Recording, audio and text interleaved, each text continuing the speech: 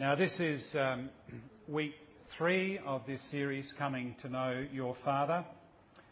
And what I want to do for the first few minutes tonight is to review what we said last week, because not all of that was recorded. And for the folk who might want to catch up on this, I do want to at least have some bit of content from last week before we launch into what we're saying this week. As a bit of heads up, we will be looking extensively tonight at Romans chapter 8. So while you're listening to the review, you might like to try and find a Bible and open up to Romans chapter 8.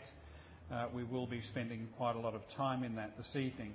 But last week we were saying that God the Father is always the Father in relationship.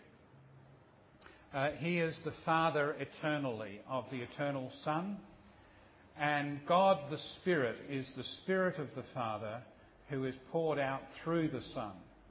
So two of the things that the Holy Spirit teaches us to cry out in our hearts are Abba, Father, because He's the Spirit of the Father, and Jesus is Lord, because He's the Spirit of the Father poured out through the Son on the day of His ascension. So we always know the Father in relationship. None acts independently of the other, even though we can say that the Father properly is the first person of the Trinity. That's why the Creed is structured in the way it is. I believe in God the Father Almighty, maker of heaven and earth. The next part of the Creed, and in Jesus Christ, His only Son. Then the last part of the Creed is about the Holy Spirit and the Church. So God the Father is the initiator of things, if I could put it that way, within that divine family. And you see that very clearly, for example, in the incarnation of Jesus Christ. So God the Father sends the eternal Son into the world. And the eternal Son comes in joyful obedience to the Father, and the angels gather around and the shepherds are overawed when they see the angelic host rejoicing that the Son has come into the world. And you could imagine the sort of gossip that went along the halls of heaven as one told another and another, and they said things like, "Do you know what they're planning? Do you know what the Lord is doing? Do you know where He's going?"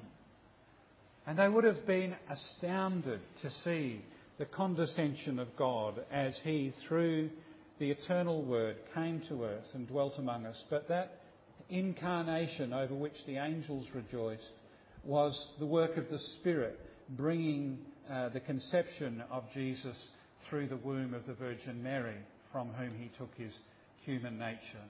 So that's just an example of how the Father, Son and Holy Spirit are always in operation together. But the Father is the first person of the Trinity in that. And as we'll come to see before the end of the series, He is the one to whom all praise will be given in the end.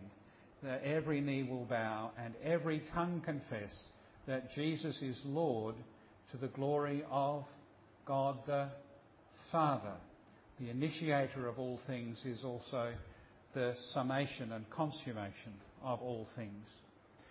But we saw that that revelation of God's fatherhood was not a spectator sport. God didn't come through Jesus Christ to do what He did in order for us to just stand back at a distance and watch. He actually came that we would be included. And that act of incarnation and the crucifixion, death, burial, resurrection and ascension of Jesus Christ means that the Son has not gone back empty-handed.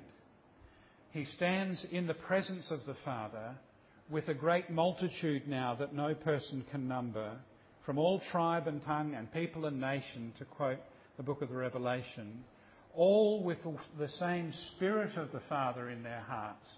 All who cry out in their own hearts, Abba, Father.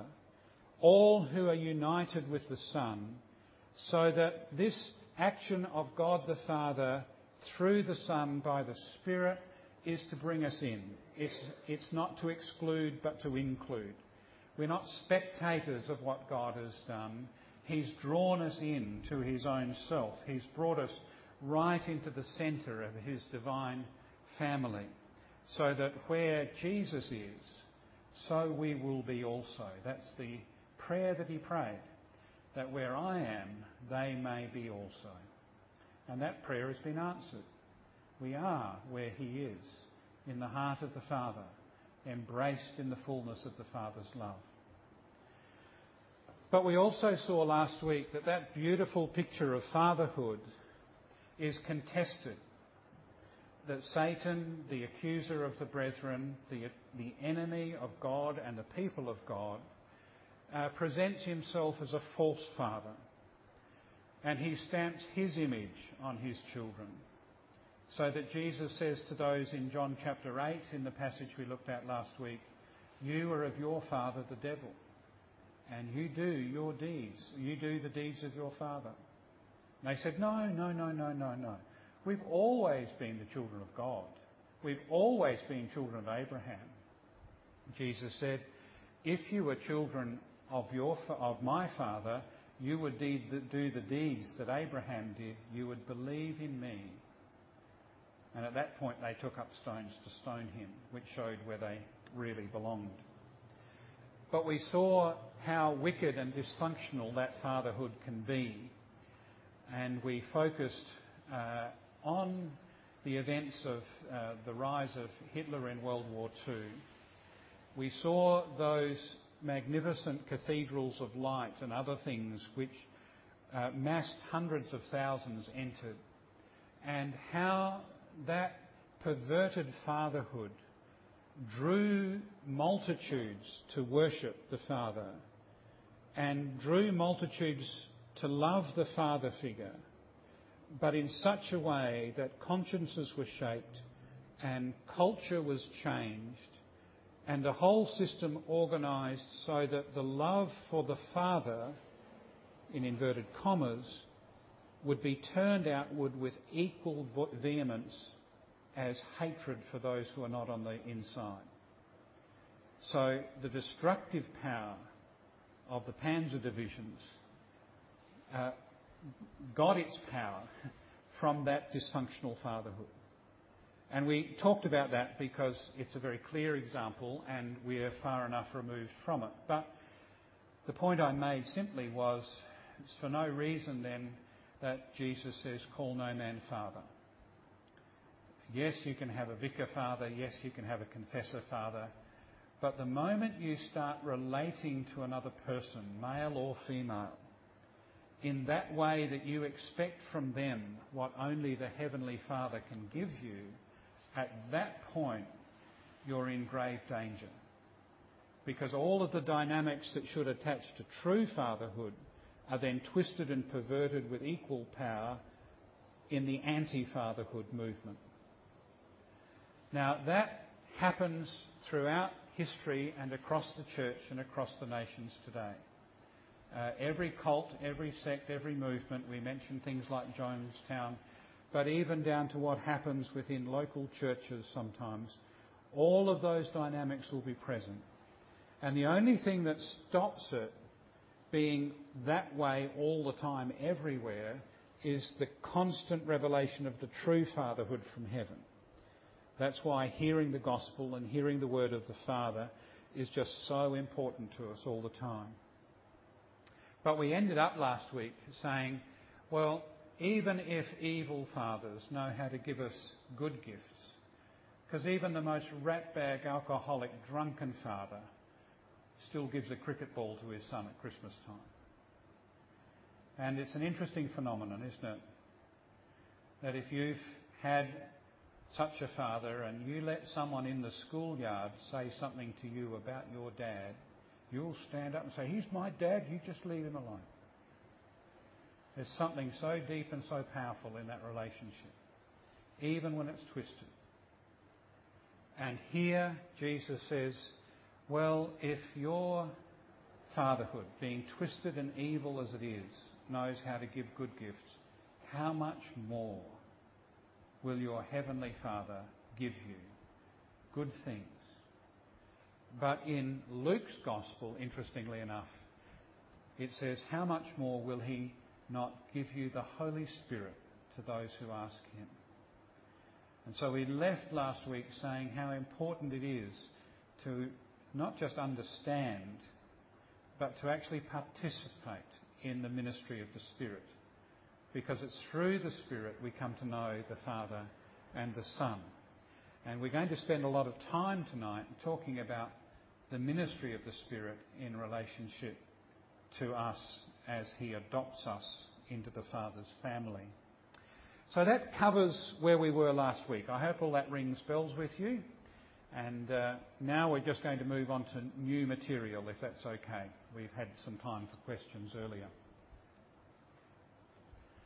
Now, adoption, the biblical concept of adoption, is at the centre of a number of terms. It overlaps with a number of really significant concepts.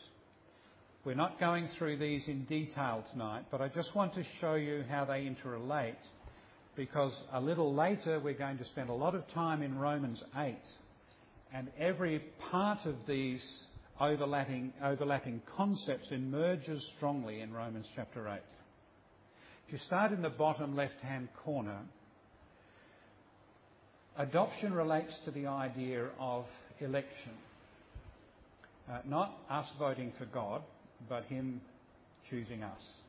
We're used to elections where we vote for God, where we vote for politicians who think they're God. But many, many years ago, a friend wrote a book which the title of which was God's Not Up for Re-election. God's not up for re-election. But God is in the business of having a constituency, a group of people who will know him as Father, a group of sons and daughters who will love him. And so out of the nations of the earth, he chooses, for example, Abraham, who will be the father of a multitude. And then through Abraham, Isaac. And through Isaac's line, Jacob. And through all of those lines down to you and to me. So that God the Father doesn't let the concept or the reality of his fatherhood disappear out into nothing. Even in the midst of this sinful, hostile, rebellious world which hates him, he is determined that he will have a family. And so in Ephesians chapter 1 verse 5, for example, it just says that we were predestined to adoption as sons.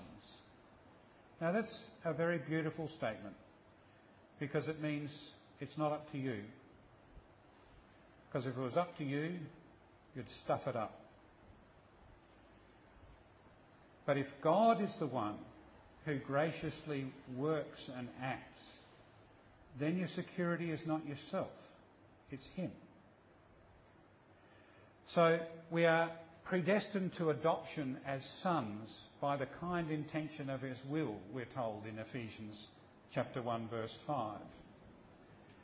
But Ephesians then immediately goes on to talk about redemption, the redemption which is in Christ's blood.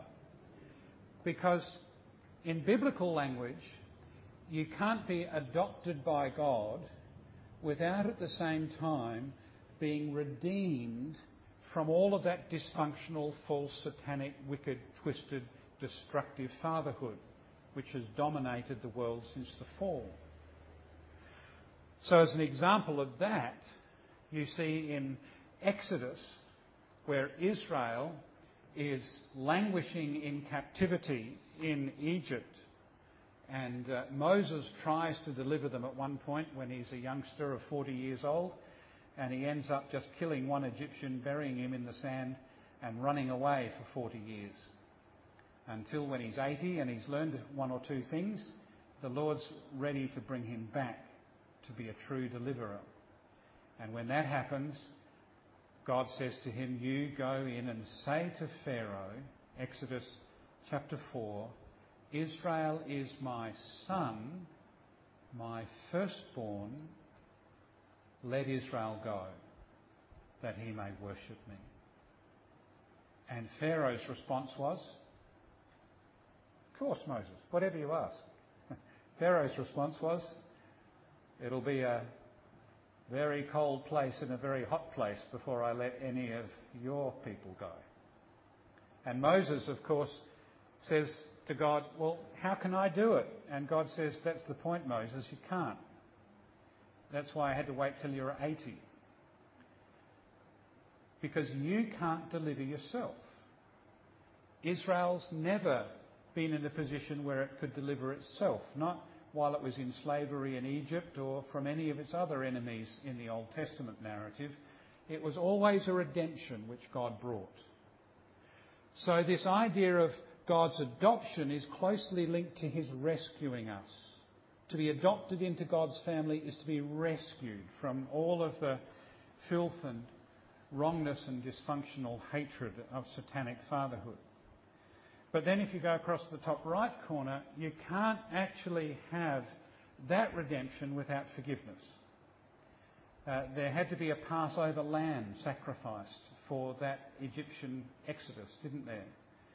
And throughout the Old Testament, you have the lamb all the way through being sacrificed for the sins of the nation. And the promise in Jeremiah 31 verse 34 is, "They will all know me, from the least of them to the greatest of them, because I will forgive their sins." Now, here's something very, very, very, very important. You only come to know God as your Father through forgiveness. You can't know God as your Father by an intellectual, theological, rational exercise. Forgiveness is the key that opens up who the Father is to you. Because you only see the Father as he really is in the face of Jesus Christ. And the place where you see him most fully revealed as he really is as the Lamb of God taking away the sins of the world. And when you see that that's your sins he's taken away, then suddenly the whole reality of fatherhood starts to break open to you, because it's no longer a theological construct, it's actually a dynamic relationship with someone who's loved you and forgiven you. And if you've never experienced that forgiveness, no matter what I say to you about fatherhood over these lectures, it'll just be like water off a duck's back. But if you know that forgiveness, then everything's open to you. So the forgiveness that the Father brings to us in the Son is the key to us understanding who we are and who he is. But that forgiveness, as well as the redemption, as well as the election, as well as the adoption, all happens through union with Jesus Christ. Ephesians chapter 2 tells us we were dead in our transgressions, the uncircumcision of our flesh. We were walked according to the prince of the power of this world. We too were children of disobedience. But God, because of the great love with which he loved us, made us alive. How? Together with Christ. There is no Christian life apart from Jesus. You don't have a Christian life. You only have Christ. You don't have Christian ethics. You only have Christ. From one point of view, you don't live a Christian life. You have the life of Jesus in you. It's him living his life in you. It's not you living the best for him. Everything that you know as a Christian, and everything you'll ever experience of the fatherhood of God, you'll only know by virtue of your union with Jesus Christ. You're adopted in Jesus Christ. You're forgiven through Jesus Christ. You're elect in Jesus Christ. You're redeemed through the sacrifice of Jesus Christ. So in, with, through, by, Martin Luther said, all the good theology lies in the prepositions. You know those little words, in, with, through, by, for. That's where all the good theology is. So this concept of adoption that we're looking at in passing tonight is of significance, not just for a concept in itself, but for the way in which it relates to all these other things. And as we said, it's particularly a work of the Spirit. How much more will the Father give the Holy Spirit to those who ask Him? Jesus says, I will not leave you as orphans. Now, you meet them, well, we don't meet them too often here, but some of the big cities in some of the places on the Indian subcontinent where some of us go sometimes.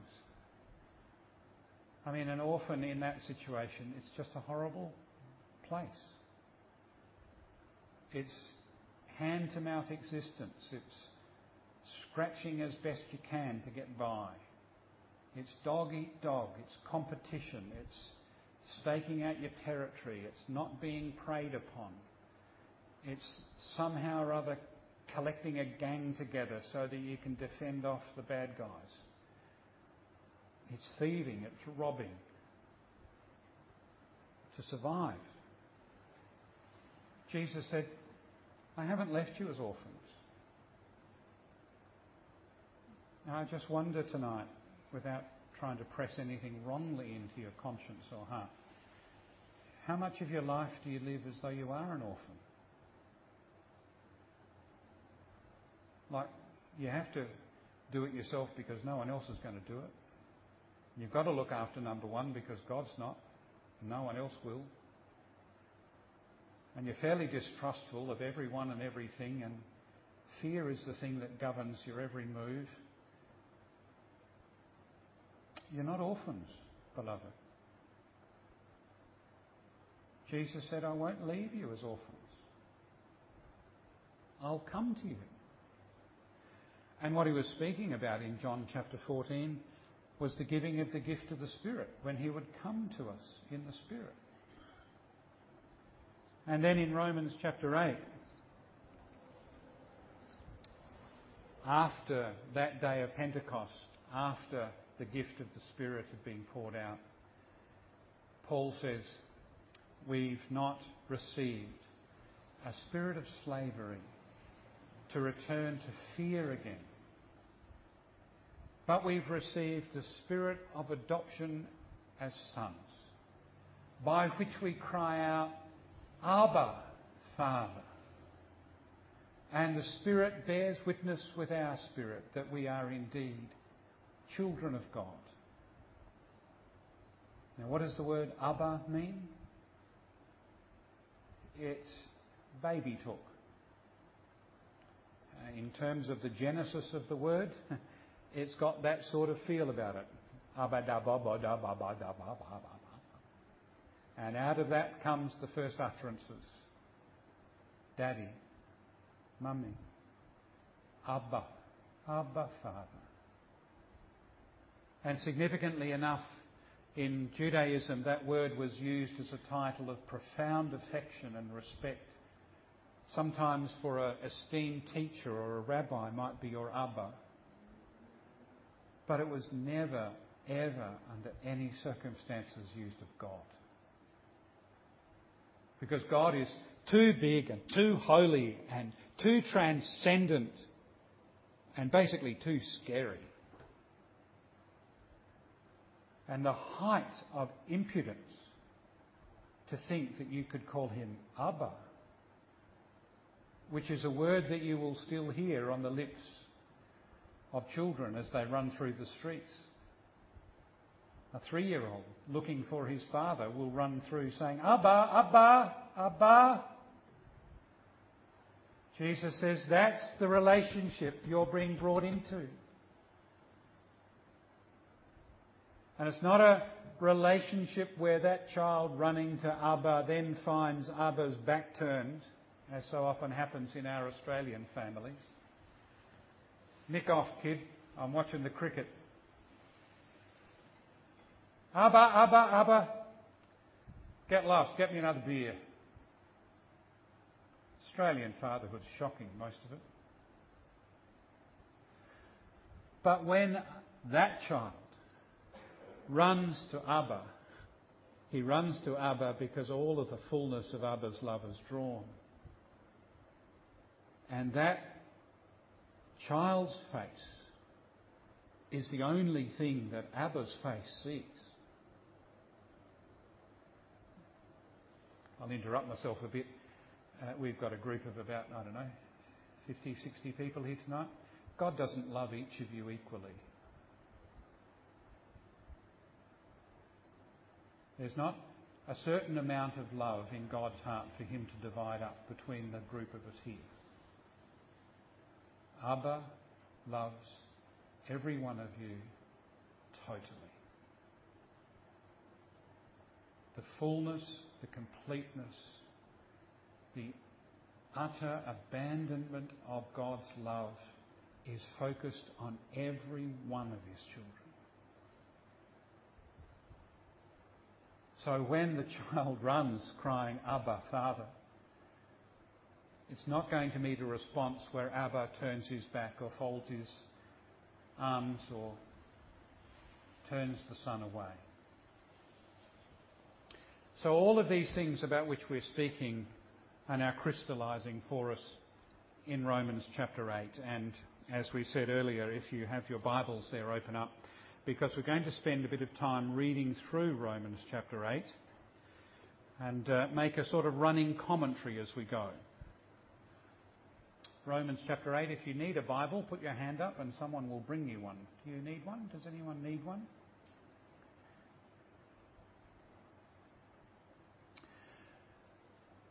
There is therefore now no condemnation for those who are in Christ Jesus. Now you see that? Union. In Christ Jesus. There is no condemnation for those who are in Christ Jesus. For the law of the Spirit of life in Christ Jesus has set you free from the law of sin and death. I've just realised I'm probably reading from a different translation to the Pew Bibles, but I think you'll be able to pick it up. For God has done what the law, weakened by the flesh, could not do. By sending his own Son in the likeness of sinful flesh and as an offering for sin, he condemns sin in the flesh. Now there's forgiveness, redemption, all tied up with the sacrifice of Jesus Christ. Basically what Paul's saying in those verses is that you can't be in a right relationship with God by trying harder. You can't be in a right relationship with him by becoming more spiritual, more Christian, more devoted, more pious, or more Lutheran. You only become righteous with God in Jesus Christ. And in Jesus Christ, God has done something that you can't do. All of our law-keeping is never able to move us one iota closer to God, because the very little bit of law we keep today, we break tomorrow. And the very little bit that we do keep, we then strut around like peacocks saying, look at me, I've kept a commandment. And then we're sunk by the 10th, the 9th and 10th ones, aren't we? So, what the law could not do, God has done. He condemns sin, where? In the flesh of Jesus Christ. And I don't know how this has happened, and you don't know how it's happened. And you'll be the proudest jackass under heaven if you think you could explain it. But somehow, in that one small point of matter, which was Jesus' body, in that one small time frame, between the hour of his crucifixion and the hour of his death, somewhere, somehow in that, God condemned the sin of the whole world in Jesus' flesh. Which, by the way, includes yours. And this might lance the boil. It includes your dads.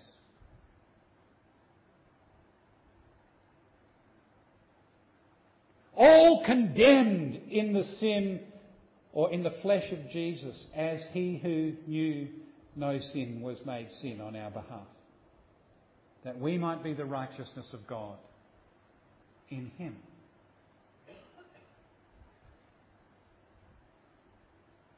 So there is no condemnation for those who are in Jesus, because the condemnation is what Jesus has already come through. But then he speaks in these ways. Verse 4. That the just requirement of the law might be fulfilled in us who walk not according to the flesh, but according to the Spirit. Now let me just stop there. Does your translation have that word flesh, or does it have something else? Does it have sinful nature or something else? Your old self, or... Yeah? Those who have the word flesh, hands up. Good translations. Well done. Because what this first part of Romans is telling us is that there are two places. Those who live according to the flesh, verse 5, set their minds on the things according to the flesh. Those who live according to the Spirit set their minds on the things of the Spirit. To set the mind on the flesh is death. To set the mind on the Spirit is life and peace. For this reason, the mind that is set on the flesh, get this, is hostile to God. It does not submit to God's law. It cannot do so. And those who are in the flesh cannot please God. But you are not in the flesh, verse 9. Now, what does this mean? If you hear the word flesh, let's be honest, you probably think sex. Most people who hear the word flesh think sex. Or they might think body. So what does Paul mean then when he says, you who are in Christ are not in the flesh?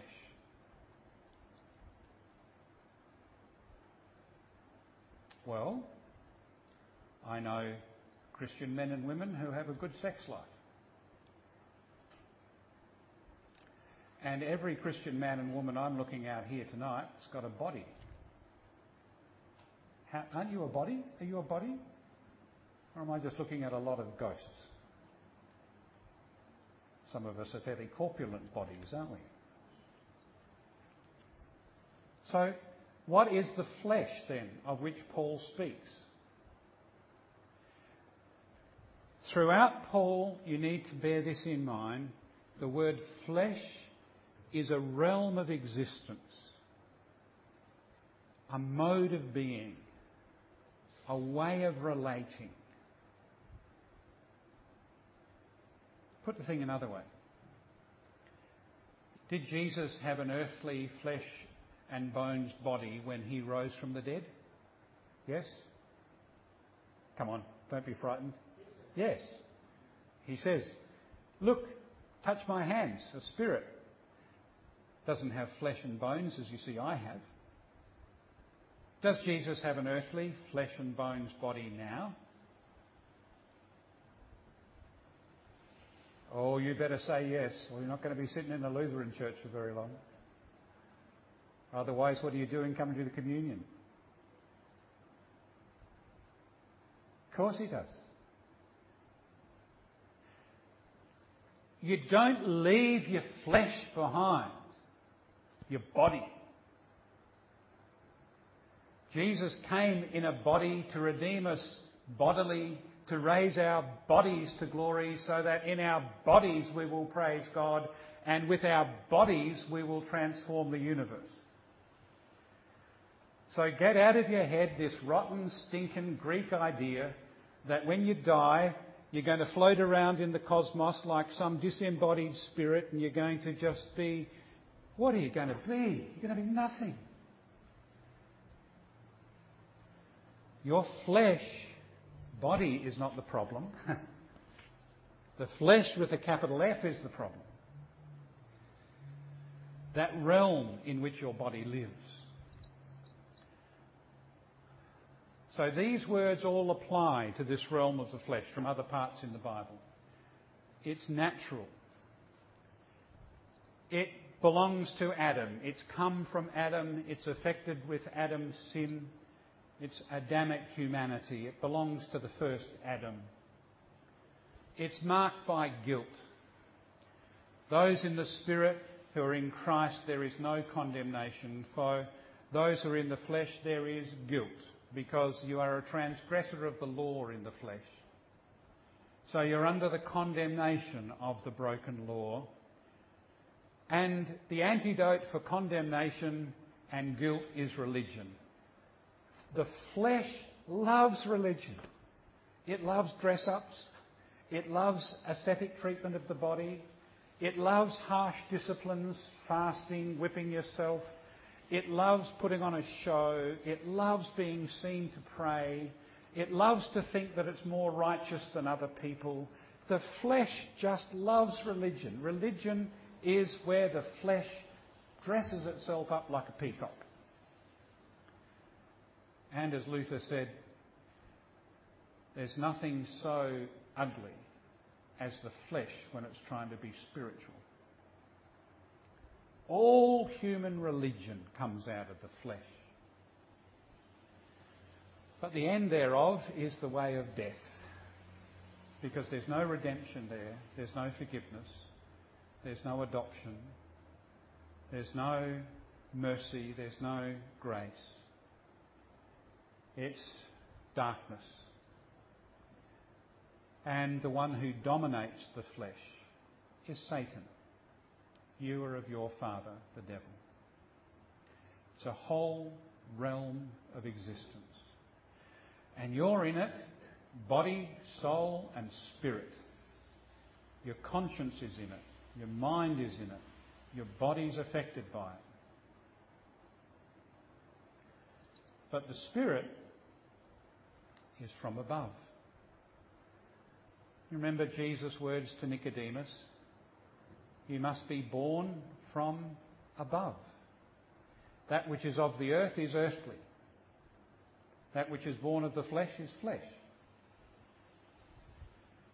And instead of being the inheritance of Adam, the realm of the Spirit is the inheritance of Christ. He's the head of this new humanity in the Spirit.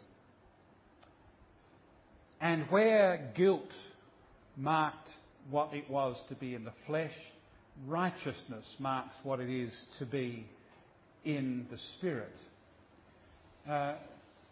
Spirit is not eating and drinking, but love, righteousness, joy and peace in the Holy Spirit. Righteousness, not because we've earned it, but because Christ's given it to us. Righteousness because the Father's made us righteous through what He's done. And therefore, instead of being the realm of condemnation, it's the realm of freedom. He has set you free from the law of sin and death. You no longer have a spirit of slavery leading to fear again. Where the Spirit of the Lord is, there is liberty. And instead of religion, oh, God save us from religion. Instead of religion, it's worship. Where your heart just sings with thankfulness to God. Where in your need you cry out a psalm of lament in your heart, and everything is just directed to Abba, because Abba knows and Abba understands and Abba hears and Abba is with you and Abba brings you joy and Abba carries you through the night. And where there was death, there's life. And where there's darkness, there's light. And instead of Satan ruling over the flesh, in the Spirit, God is your Father. And here you are. I'm assuming we're all Christian people here tonight. With your body and your physical mind, you are hearing words in the Spirit. And you are participating in worship in the Spirit. And God will raise up these earthly bodies and transform them and make them like Christ's heavenly body, but it will be a body for eternity that is filled with the Spirit. You won't be floating around some disembodied little cloud. Be a real, substantial, true human being. Wonderful. So in Romans chapter 8, first part, Paul says, well, you were in the flesh, guess what? You're not there anymore. Now, one of Satan's chief tricks is to tell you that you are. Every day he will tell you that you are still a guilty, condemned, darkened, satanic oppressed sinner. You are engaged in a battle. There's no doubt about it. But every day he's trying to tell you not where you are in Christ, but where he can convince you that you are. And he's got evidence. He can say, oh, if you were really in the Spirit, you wouldn't have had that crappy thought about Mrs. So-and-so. If you were really in the Spirit, you'd be able to pray more. If you were really in the Spirit, you wouldn't have any trouble listening to these lectures. If you really were in the Spirit, you'd love coming to church. He works always as the accuser of the brethren, but he always comes to do the same thing, to steal and to kill and destroy. But then Romans goes on to tell us these other things. He goes on to tell us, verse 12, brothers and sisters, we are debtors, not to the flesh, to live according to the flesh. For those who live according to the flesh die. But by the Spirit you put to death the deeds of the body, you live. For all who are led by the Spirit of God are children of God. So that's what you are. As a child of God, you're led by the Spirit of God. You probably wouldn't be here tonight if you weren't led by the Spirit of God. Probably wouldn't have any hunger to read the Bible if you weren't led by the Spirit of God. You wouldn't have any love in your heart for God as your Father if you weren't led by the Spirit of God. And you'd have no love in your heart for one another if you weren't led by the Spirit of God. But the children of God are led by the Spirit of God. For you did not receive a gift of slavery or spirit of slavery to fall back into fear, but you've received a spirit of adoption. When we cry, Abba, Father, it's that very Spirit bearing witness with our spirit that we are children of God.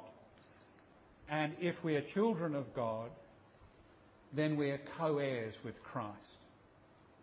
Shorthand way of saying, everything that Christ is and everything that Christ has is yours.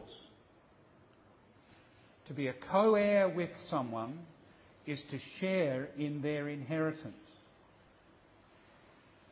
I think we live with a very diminished view of who we are and what God's made us to be.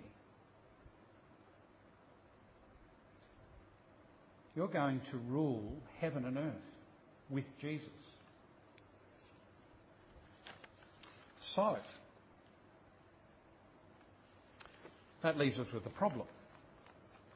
Well, if all of that's true, why does my big toe hurt so much when I hit it? Well, this world is not yet heaven. We're waiting. So here we are, fellow heirs with Christ. We have the Spirit. We're in the Spirit. We're no longer in the flesh. Children, no longer subject to a spirit of fear, but we suffer. I consider the sufferings of this present time are not worth comparing with the glory that will be revealed to us. For the creation waits with eager longing for the revealing of the children of God. Creation waits with eager longing. For the creation was subjected to futility, not of its own will, but by the will of the one who subjected it in hope, The creation itself will be set free from its bondage to decay and will obtain the freedom of the glory of the children of God. And we know that the whole creation has been groaning in labour pains until now, and not only the creation, but we ourselves, who have the first fruit of the Spirit, we groan inwardly while we await for adoption, the redemption of our bodies. Won't it be great to have a body which doesn't get old and doesn't get tired? Won't it be great to have a body which is filled with glory? Have you ever been into a labour suite, into a birthing room? Some of you have, some of you haven't. Hands up if you think it would be very nice and clean and clinical and quiet and restrained and ordered and aromatic. Or hands up if you think a birthing room's going to be full of mess and smell and crying and screaming and panic and joy and sloppiness. Yes? Well, that's what you're in. We're in God's birthing room. This world is not yet heaven. And the creation groans because it can't be what it's destined to be yet. And we groan because we can't be what we're destined to be yet. And the whole lot is like the Spirit groaning with the pains of childbirth until now. And as the date for that delivery, and as the moment of that delivery, and as the separation of the umbilical cord comes, those contraction and labour pains get stronger and stronger, and the mess gets deeper, and the screaming gets louder, and then suddenly there's a new creation. Well, that's what you're in now. As a child of God, that's where you are. That creation can't come to its fullness until you've been brought to your fullness. You're not a worm burrowing your way through the mud, with God looking at you from a big distance away in heaven, and you covering your head, if worms have one, to say, "Don't look at me, don't look at me." You're a son of God. One in whom he takes eternal and wonderful delight, the one on whom he set his affection before the foundation of the world, and he has destined for you to stand in Jesus Christ, with Jesus Christ, through Jesus Christ, by the power of the Holy Spirit, to reign with Jesus Christ for all eternity, to be a royal priesthood, and to rule as kings on the earth. That is your inheritance and your destiny. And that's why the creation can't come to fullness just now. Because we're not quite there yet. Jesus Christ is the only man who's fully there. And he's taking us with him, but we're not quite there yet. So it can't be fulfilled just now, but we groan along with the Spirit and the creation. And as we do,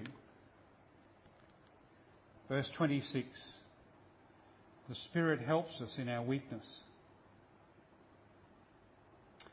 We don't know how to pray as we ought. It's just a statement, isn't it? How many times have you hadn't had a clue to know what to pray for today? Haven't had a clue what to pray. But that very Spirit intercedes with sighs too deep for words. And God, who searches the hearts, knows what the mind of the Spirit is, because the Spirit intercedes for the saints according to the will of God. Now that's a fantastic picture. Remember what we said about being embraced in the arms of the triune Godhead, about being in the centre of the triangle, so to speak. Well, here the picture's a little bit inverted, and that whole power of the Spirit of God with the Father and the Son is actually in you. Because you are in Him, but He is in you. And you're in the birthing suite. And you're starting to get overpowered by the smell, and you think you're going to faint, and you don't know what to cry out anymore, and you're sort of barely coherent because of it all. And inside you, the Spirit is praying. And you don't know what to ask for, but the Spirit knows what to ask for. And God, so to speak, searches. And He looks.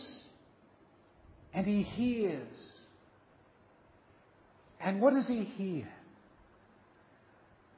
He doesn't hear all of the confusion and the perplexity and the accusation and the condemnation and the fear and the shame. He hears the voice of the Spirit because the Spirit intercedes according to the will of God. And so as He hears your heart crying out with sighs which you can barely put into words, that, says Luther, ascends to heaven and penetrates the very ears of God. So that all God hears is that prayer from within saying, Abba, Abba, Abba, help. Abba, bless. Abba, fill. Abba, come. You're not conscious of it. Because it's the work of the Spirit, too deep to utter. Now, I hope that gives you some encouragement. Because you're going to meet 1,000 things a day which leave you completely flummoxed and you don't know what to do or what to say, and you come away from some of those things thinking, oh God, I completely stuffed it up. I've done the wrong thing. I've said the wrong. True? Or just as well the Holy Spirit's praying. And just as well what God hears is the prayer of the Spirit. And He hears that prayer and He says, gee, this Spirit bears testimony with their spirit that they are my children, and that's what I hear coming from their hearts.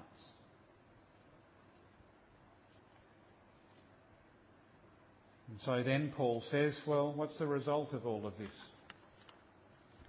Well, no matter what's happening, how confused we get, the Father's purpose is sure. We know that all things work together for the good of those who love God, who are called according to His purpose, election. For those whom He foreknew, He predestined to be conformed to the image of His Son. To be honest, God's not interested on how your retirement balance is going too much. Nor is He interested very much whether you've got a stubbed toe or not. What He is interested in is what's all of that doing for how you're conformed to the image of His Son. He'll use everything. He'll use the evil plans of men and women. He'll use the wickedness of Satan himself. He'll use the accusations of the devil. He'll use illness, perplexity, pain, death, grief, bereavement. He'll use the lot. And He'll work it all together for good, so that you might be conformed to the image of His Son. And those who predestined, He called, and those whom He called, He's justified. No condemnation. And those whom He justified, He's glorified. So what are we to say about these things? Well, says Paul, if God is for us, who's against us? Simple answer is, the world, the flesh and the devil, they're all against you. If God's for you, they're against you. But He who did not withhold his own Son, but gave him up for all of us, will he not with him also give us everything? Who will bring a charge against God's elect? It's God who justifies. Who is the one who condemns? It's Christ Jesus, who's died, yes, who was raised, who's at the right hand of God, who intercedes for us. And Paul's saying there, if there's one man in the world who would be justified in condemning you, it would be Jesus. Because when he came to earth from heaven, we crucified him. If there was one man in the world who should stand up and condemn us, it would be him. But he's not. He's at the right hand of God interceding for us. So, says Paul, what's going to separate us? Is there anything in heaven or on earth that's going to separate us from the love of God? No, he says, verse 37, in all these things we're more than conquerors through him who loved us. For I am convinced that neither death, nor life, nor angels, nor rulers, nor things present, nor things to come, nor powers, nor height, nor depth, nor anything else in all creation will be able to separate us from the love of God which is in Jesus Christ our Lord. So where does that leave you all tonight? Well, it actually leaves you just where you began. Embraced by the Father, in the Son, filled with His Spirit. All Paul's done is just tell you who you are. All that passage has done is unpack the Father's plan and purpose. And He's told you tonight clearly, you're not in the flesh, you're in the Spirit. And you're in the Spirit by adoption. That great, wonderful, sovereign grace gift by which God has taken rebellious humanity that we've been and adopted us as His sons. And I hope also tonight that's just helped lift the lid on the vision that we should have as God's people. We are destined in Christ for things which eye has not seen nor has ear heard, beloved. So don't be too concerned about the sufferings of this present world, which Paul says aren't worth comparing to the glory that is to follow. But we'll leave it there for now. We've had a long, long night. You've been very, very patient tonight. We'll pray, and then, as we did last week, we'll just sit quietly, and as you feel free to move off, you can move off. And we'll assemble, God willing, next week at the same time. Let's pray.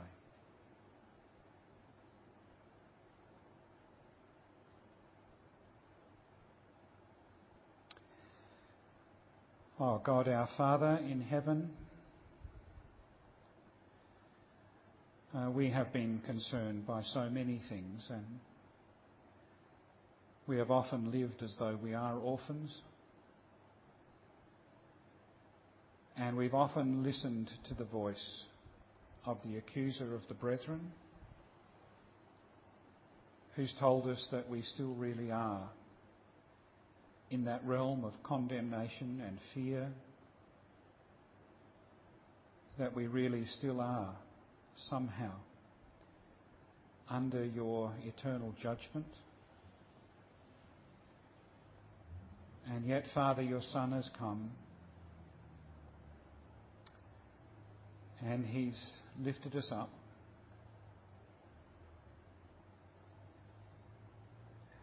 And your gift to us is that His prayer would be answered. That where He is, we may be also. Father, just break down in us all of those resistances just to your tender affection, where we might have a catalogue of wrongs against someone, even our own earthly father. Break them all down by your love. Let us see that Christ took his sin into his body on the tree as much as he took ours. And Father, let us just walk as your children, free, co-heirs with Christ.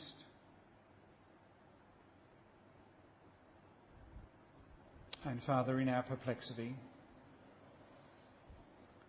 and in our problems sometimes with the birthing sweet being, as messy as it is, just let us know that your Spirit is interceding for us,